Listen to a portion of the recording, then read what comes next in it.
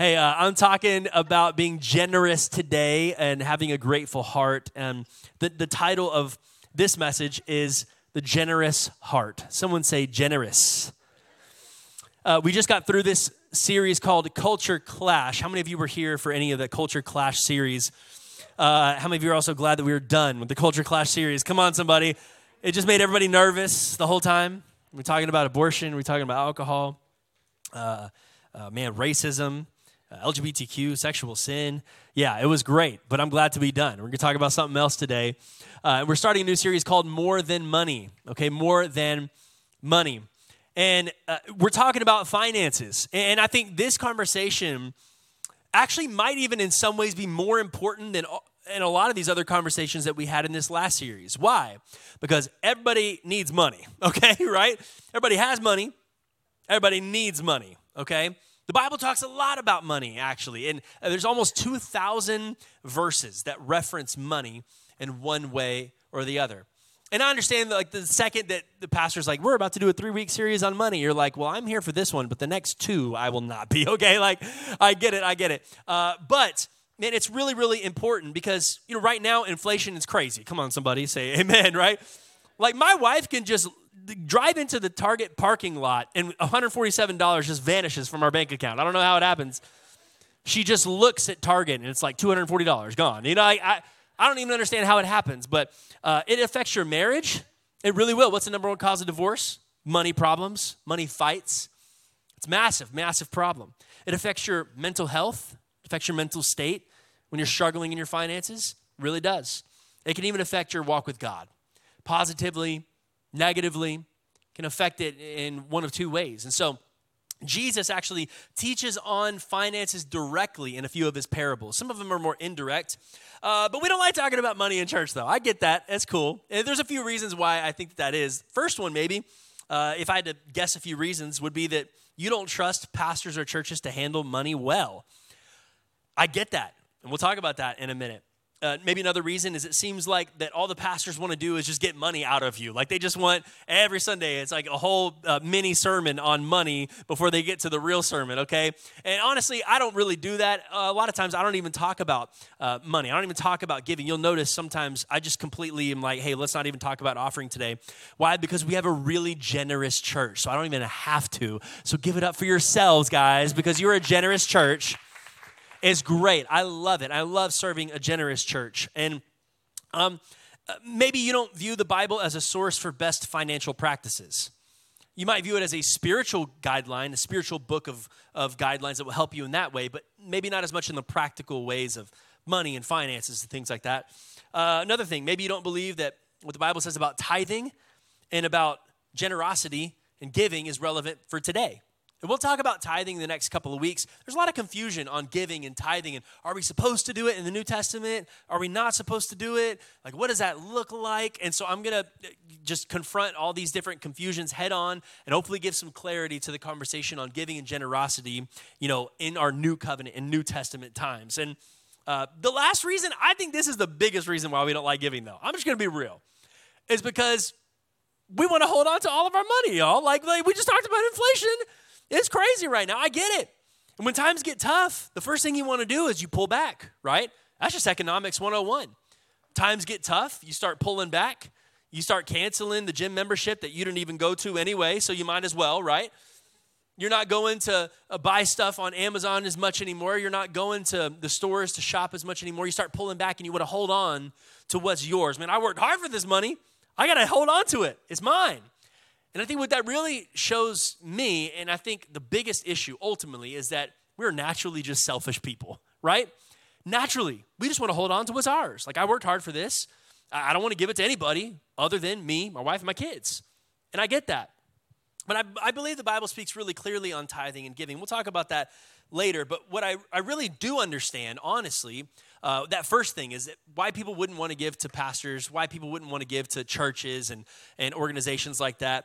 I get it, because all y'all have seen televangelists, right? I mean, maybe you've seen one on TV before, or you've heard a story about one in the news or whatever, and the pastor's coming up to the church. He's like, you know, in our time of giving today, I just really feel like that the Lord has pressed upon my heart that I need a private jet, and I'd really love for you to give today. to fund this gospel advancing private jet, of course. And so that's what we're giving toward today. And you see something like that, you're like, really? Like, do you really? Come on, do you really need that?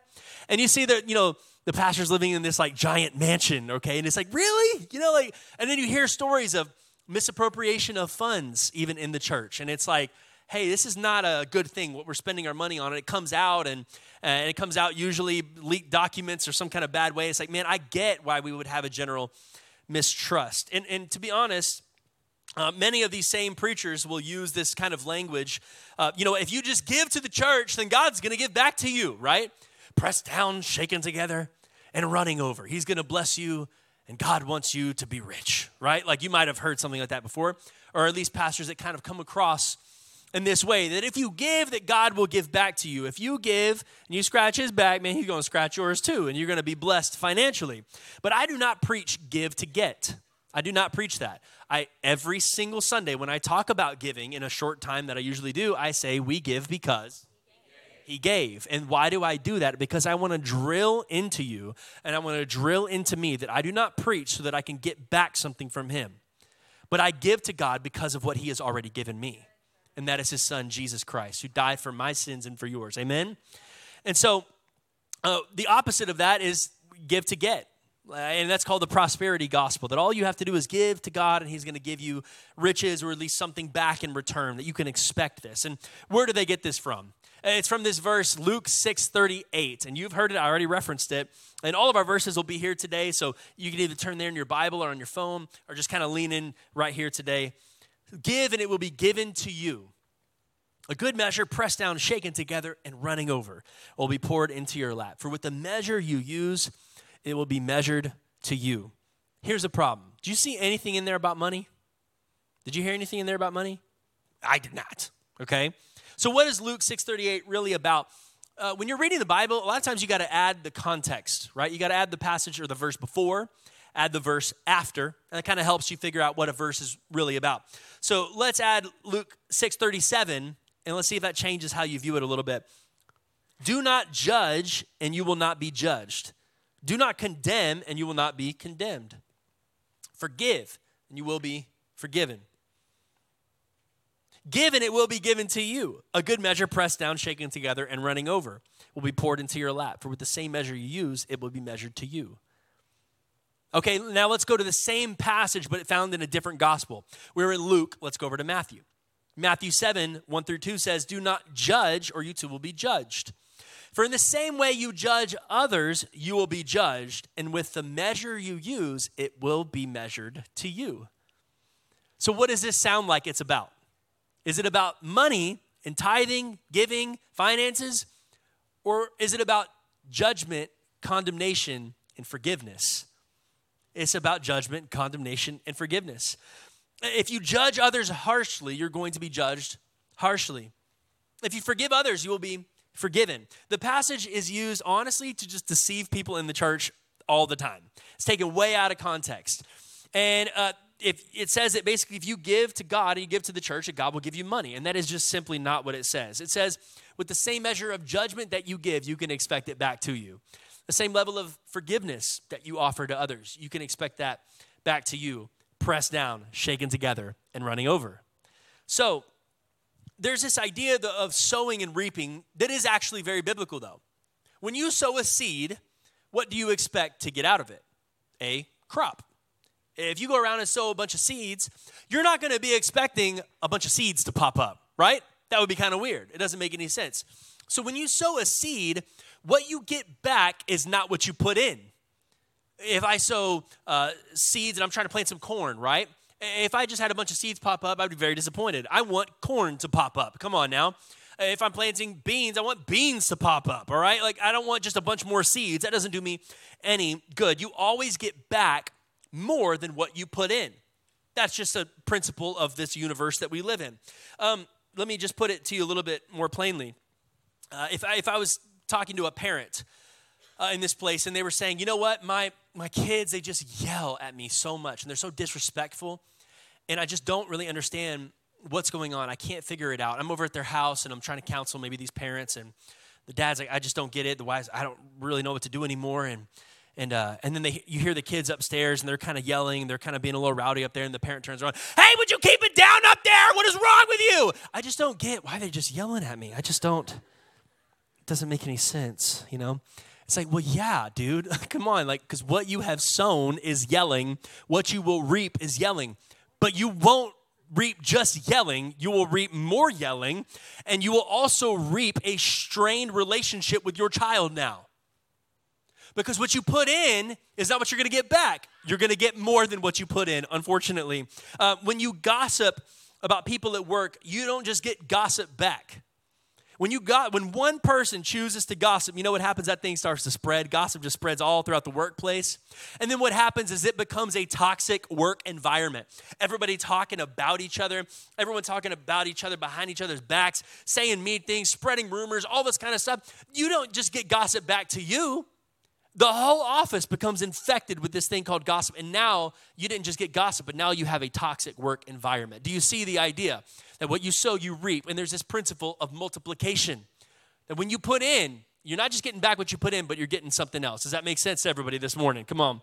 So when you sow into the kingdom of God, what can you expect? When you invest your life into the kingdom of God, you can expect the kingdom of God will be multiplied in your life. Come on, somebody say amen. You can expect to reap the kingdom of God, not just a little bit, but a multiplied measure of the kingdom of God in my life. When you invest into the kingdom of God, not just financially, but with your life, man, you can expect a multiplied measure back, and there's always a good return on the investment into the kingdom of God. Some financial person right now just said amen. Come on now, there's always a good return on your investment. In this passage, okay, it's not directly about money.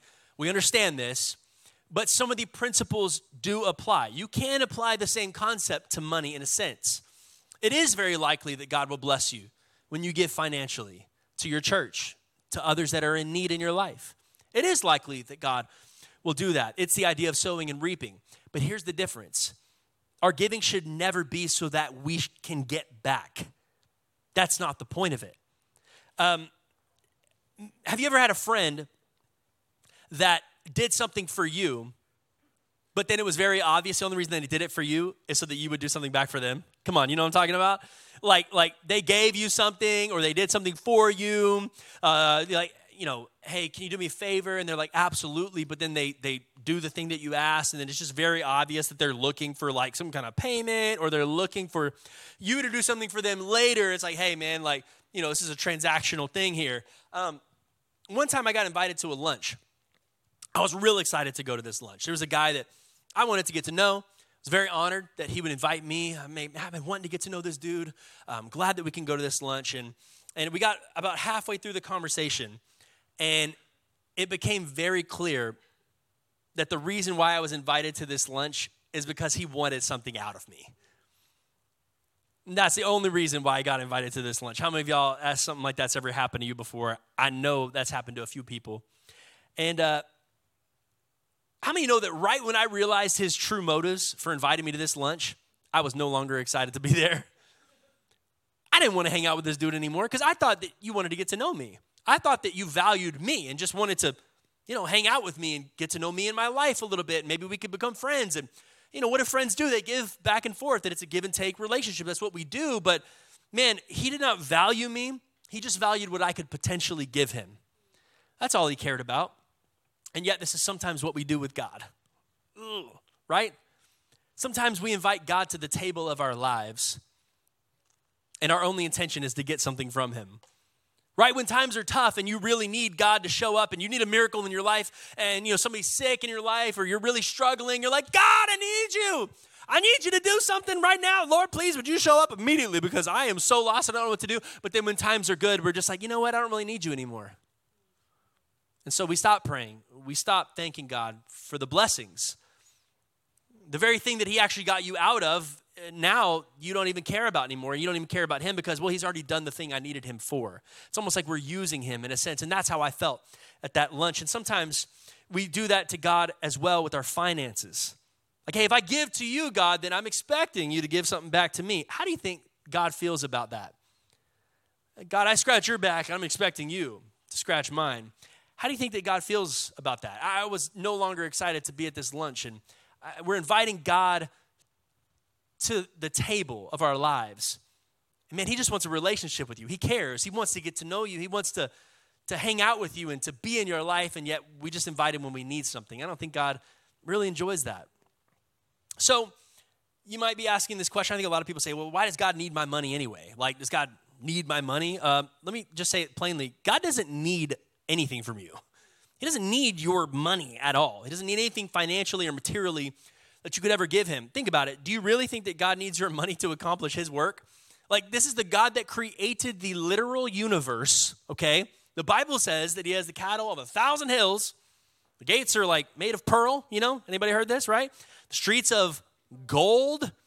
Like, you bring him a gold bar or something like that, and he's like, hey, thank you for the asphalt. Like, I appreciate that, you know? Like doesn't mean anything in a sense, right? The angel comes up to God, and he's like, you know what, Lord, Father, I think we've overextended ourselves on Galaxy production this quarter, and we're going to have to either cut back and I don't like this either, but we're going to have to ask Jim for a little bit extra out of his salary for this month. And Lord, I don't like it either, but it's the only way. It's the only option that we have, Lord. I'm so sorry. You seriously think that God needs your money and needs my money?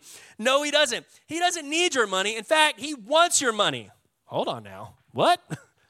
He just wants it? Okay, so he doesn't need it. He's not like this loser guy that can't pay his bills. Now he's just this mafia boss that's trying to extort all of the humanity for all of our money and all we have. No. He doesn't want your money because he's greedy. He wants your money because he wants you.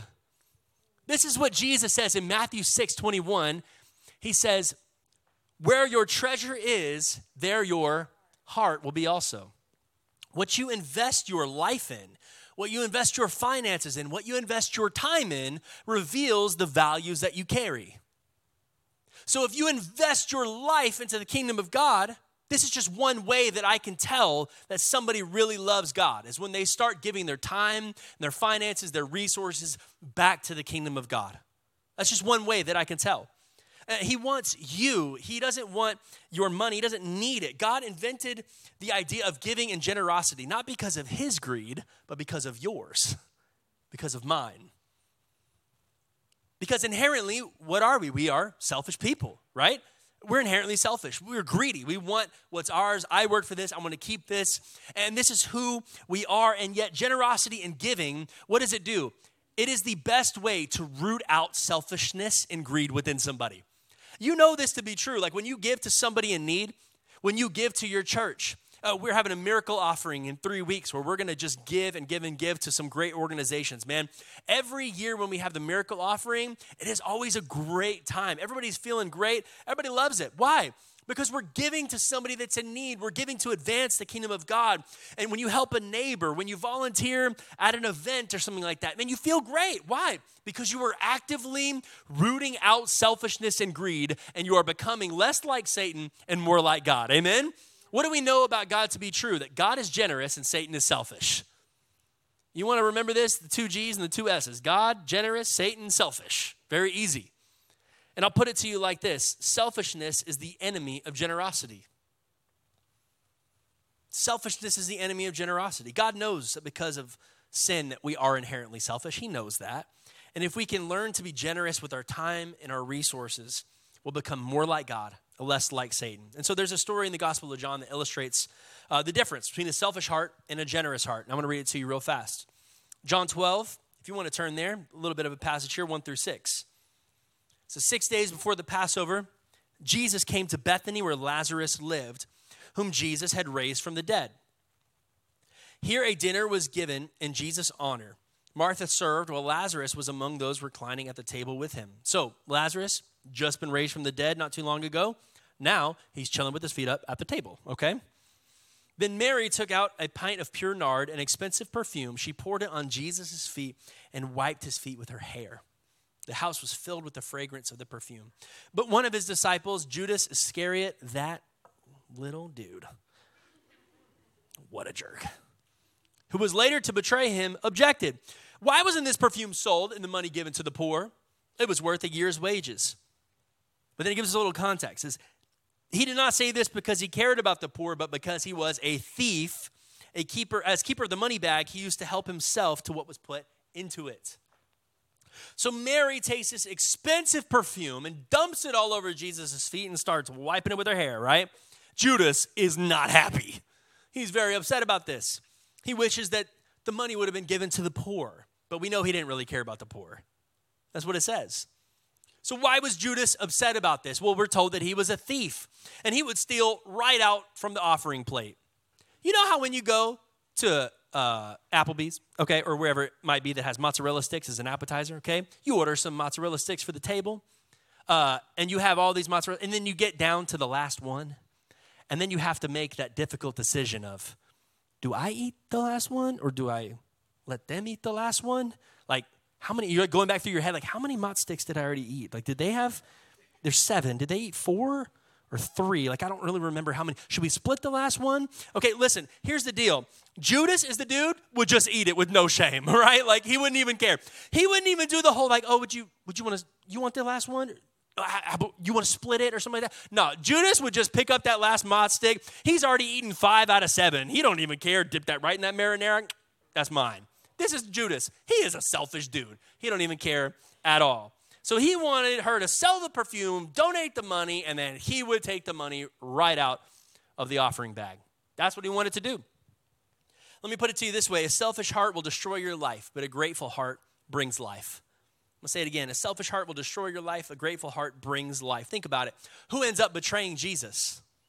Judas. Who ends up depressed in sin and takes his own life and hangs himself in a field? Judas. Where does Mary end up? In a really great spot with an abundant life. Amazing. You see the difference in their lives. Judas let his selfish heart and his greediness destroy him from the inside out. It says he was basically overtaken by Satan. And I believe it was because of his greed and his selfishness and inability to think about somebody else is what did him in. Mary's the exact opposite. Why did she give such a generous gift? Well, what would cause somebody to pour out this expensive perfume on Jesus' feet? What do we know? Is that not long before this, Lazarus had just been raised from the dead. Who is Mary? Lazarus' sister. She was just grateful. She was so grateful. I mean, imagine if Jesus walked into the room, into the hospital, where the person that you love more than anybody else in your life has just passed away, and Jesus physically walks into the room and says, you know what? I can take care of this. Whoa. Raises up that family member right from the dead. How do you think that you would react?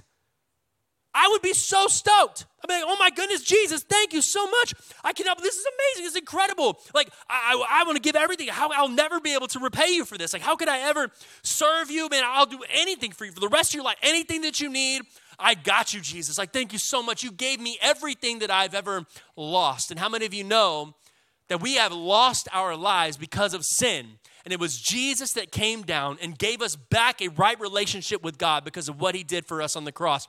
Jesus has given you and me everything back that we have ever lost in our lives, and he did it on the cross. Amen? Jesus gave Mary back everything that she had, and she was just grateful. She was thankful. I'll put it to you this way. Generosity begins with gratitude. Somebody say gratitude.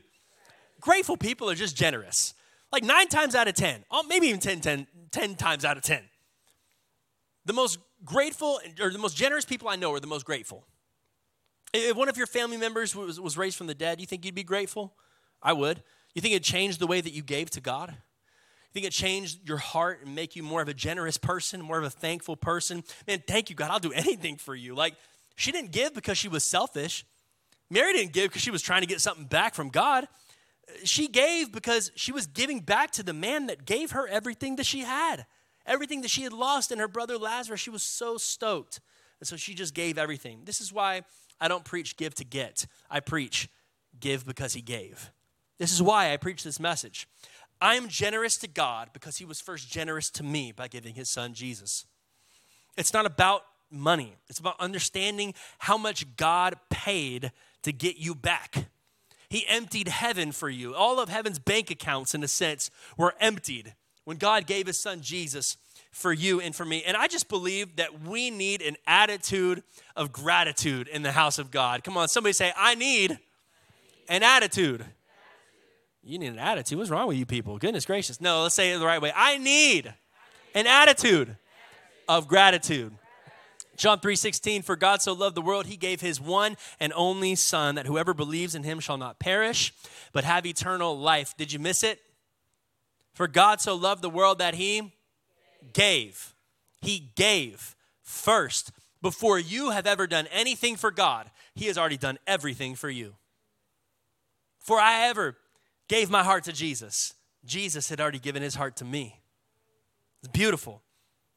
God gave everything for you, but then we come to him and we say, God, if I give you this 50, will you give me a 200?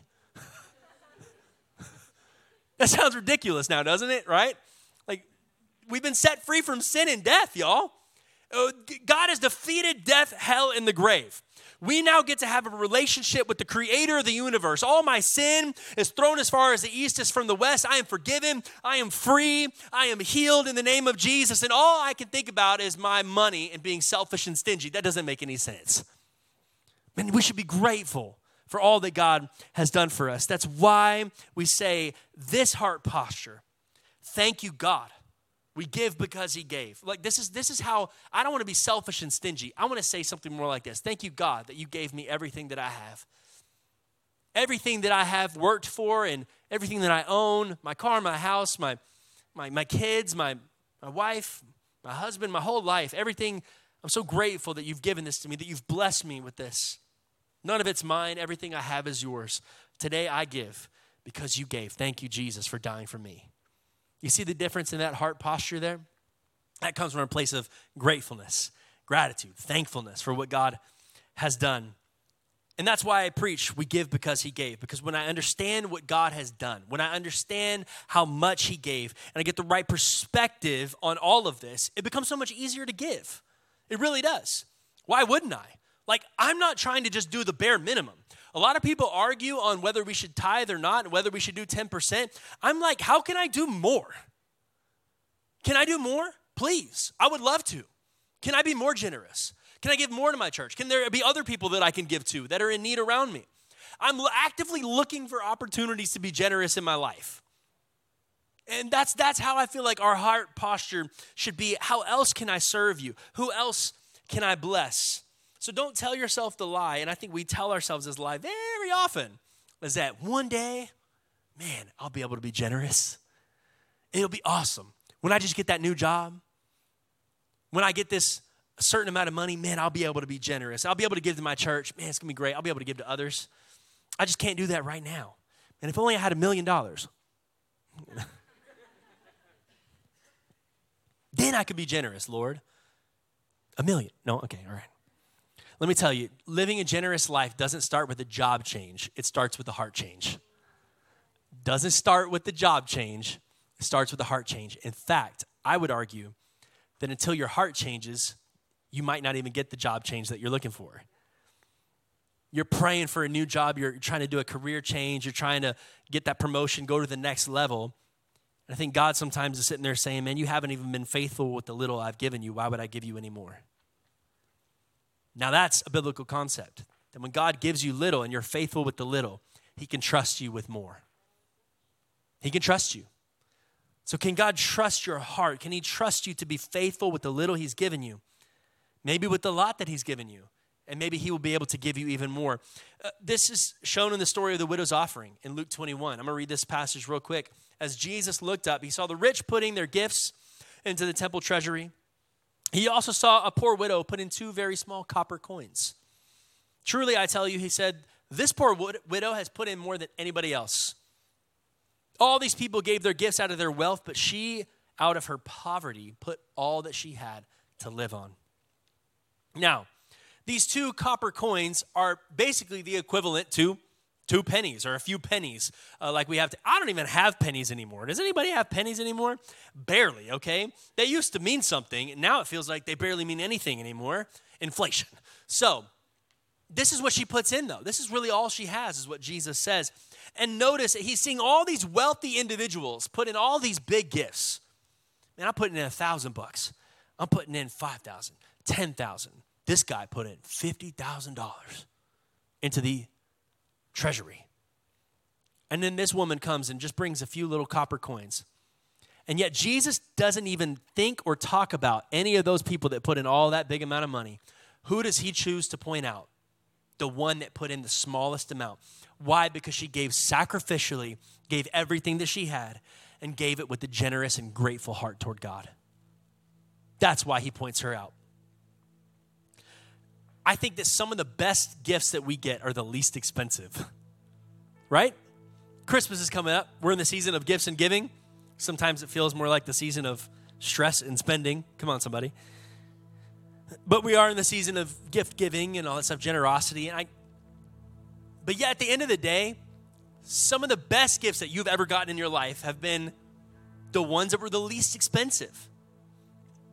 Oakland, our son, he's 5. He goes to a great Christian school now. And he went to a Mother's Day out before that, and it was great. And every once in a while, he'll get home from school, and he'll run into my office as fast as he can. He'll say, "Daddy, look what I made for you." It's usually some kind of craft or drawing or something like that, and it's always terrible, okay? Terrible, absolutely awful. He did not stay in the lines like they instructed him to do. Not good at all. He doesn't know anything about color theory. I'm like, dude, like purple and green do not go together. Like, come on, son, let's get with it. Like the Lamb of God looks like Barney, okay, son? Like there's something wrong with this. This does not look right. But he'll always do something on these sheets of paper that he brings home to me that just gets me every time. And he'll write a T, O, and a heart. It's Trevor, Oakland, love you. And it gets me every single time. Sometimes he'll add the L, T-O-L, heart for Lindsay. Tegan, I don't know where she's at. I guess she's just included in my T, I suppose. I don't really know how that works, but all right. But it gets me every single time when I see that T-O heart. You know, I don't need that drawing. Nothing about that drawing is helping my life in any way, really, materialistically. Like, I'm not gaining income because of this drawing that my son has just given me. There's nothing really of value that the drawing has. I can't sell it for anything. And yet, it is the best gift that I could possibly receive from my son. And you better believe that thing is going on the fridge. Why? Because it wasn't about the gift. It was about the heart of the giver. It was about the generosity and the love that he had for me that said, "Dad, I don't really have anything that I can offer you. I can't pay for anything." He's got like $8 in quarters and pennies. I can't pay for anything. I can't do anything for you necessarily, but Dad, I made this for you. Do you like it? I'm like, son, I love it. I love everything about this. Let's put it on the fridge. Why? Because it was about his heart. Generosity does not require a big income.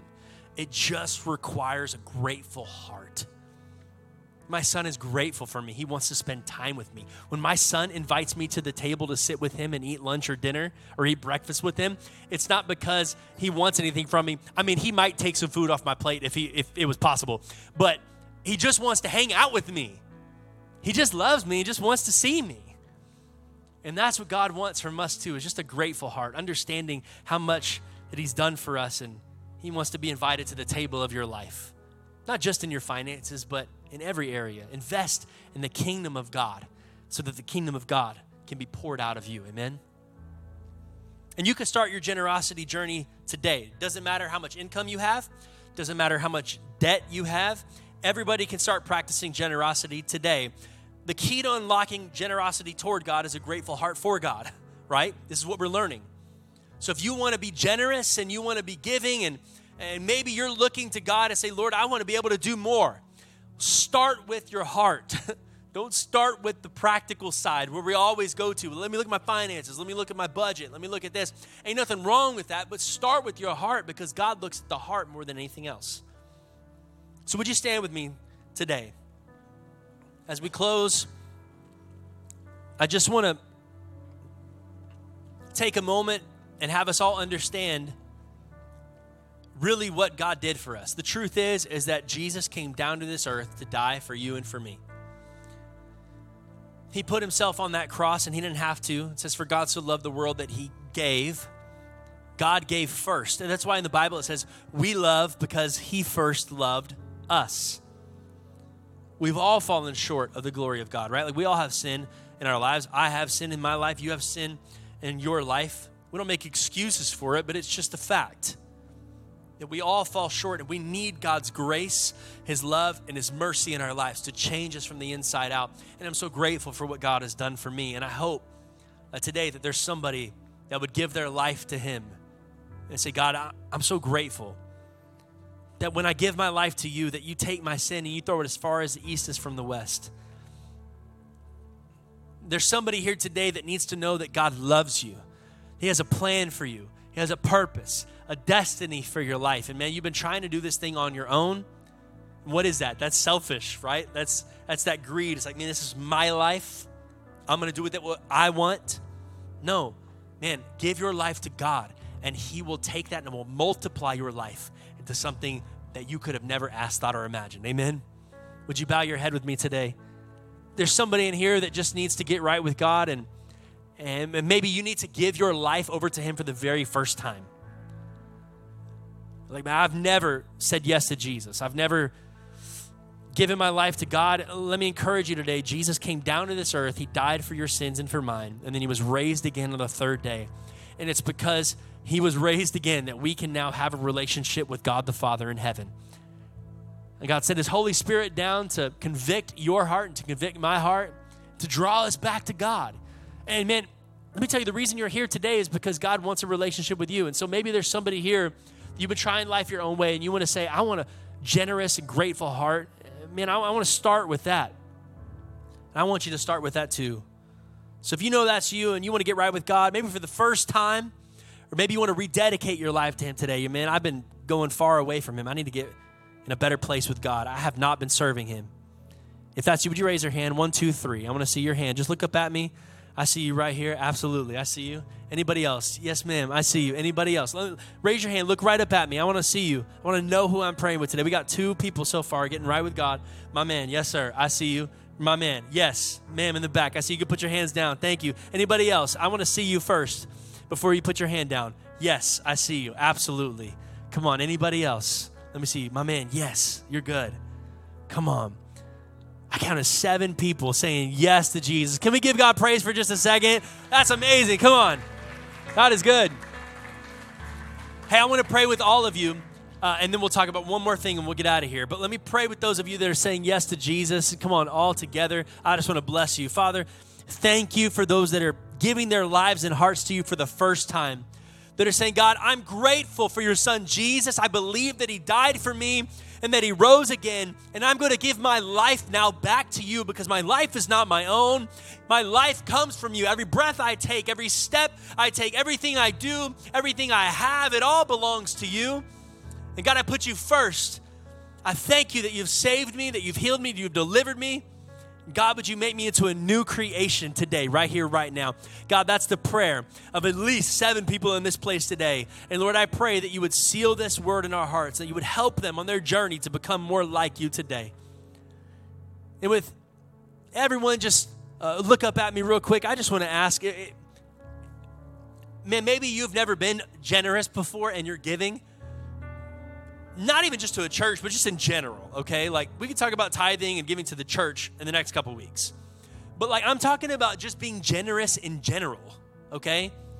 Just volunteering for something and not complaining, okay? Like, giving your time, your resources, or going to help somebody with something when they need help, or you just want to be a generous person.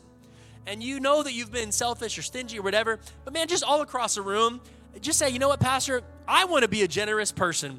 Why? Because I believe that Jesus gave everything he had for me.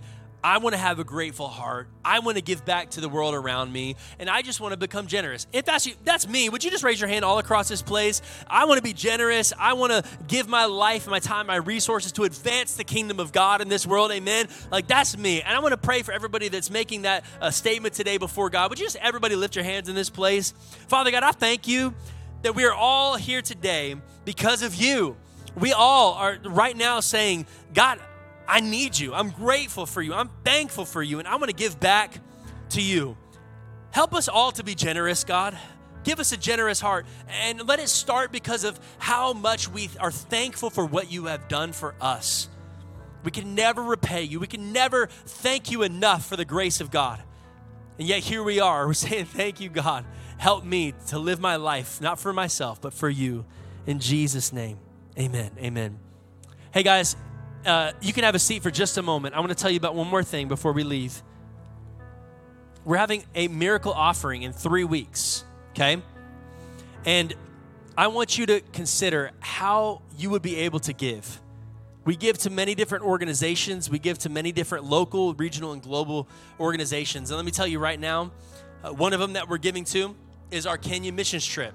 We're going to try to help the people that are going on the missions trip to help them be able to go. But I also want them to be able to take an offering with them and hand it to the missionaries themselves. How cool would that be? That'd be awesome, right? We'll be able to get to see your giving literally handed over to a missionary. Oh, it's going to be so cool.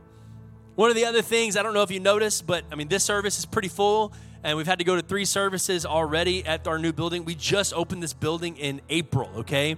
And our church has more than doubled since then. And so we can't stay here much longer, okay? And I think that some of you have figured that out already. So we're already looking to the next thing. We're already looking to what God would have us to do next, looking for land that we can call our own, that we can build a home for Radical Church for generation after generation. That's one and just 2 of the things that we're going to be giving to for our miracle offering coming up in a few weeks. So I would just have you ask, God, what can I do? How can I be a part? Maybe I'm like the widow with just a few mites, or maybe I'm like somebody that actually can give a whole lot. It doesn't matter at the end of the day. What matters is, God, what are you asking me to do? How can I give? How can I be a part? I think the greatest way to show our thankfulness and gratefulness toward God is by remembering his son Jesus and what he did for us on the cross. Amen? So quickly, would you take the cup that was next to you? And actually, can I have one? Thank you, Michelle. You'd think I'd figure this out and bring one with me. Thank you.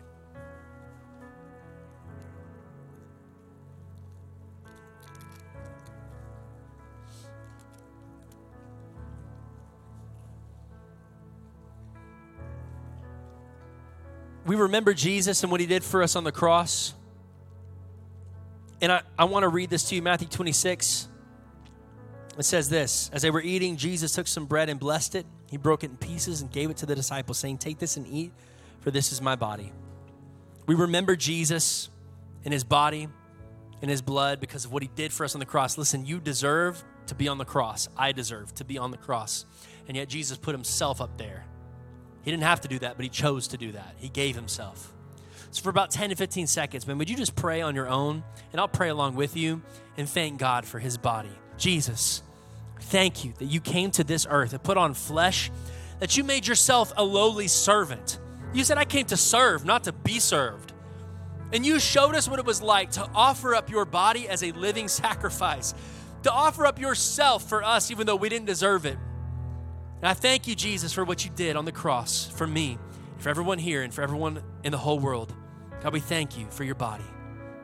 Go ahead and take the bread.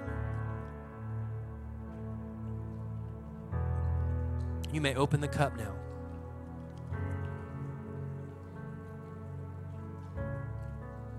He took a cup of wine, gave thanks to God for it. He gave it to them and said, each of you drink from it, for this is my blood, which confirms the covenant between God and his people, poured out as a sacrifice to forgive the sins of many. Listen, the Old Testament way that they did things, it was all about the blood and the sacrifice, and this is what made them right with God. But man, Jesus changed the game.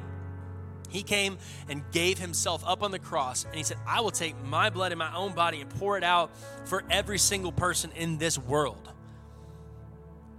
What can wash away my sins? Nothing but the blood of Jesus. We sing that, right? And this is what we believe. Now, this is just grape juice, y'all, but it represents something so much bigger.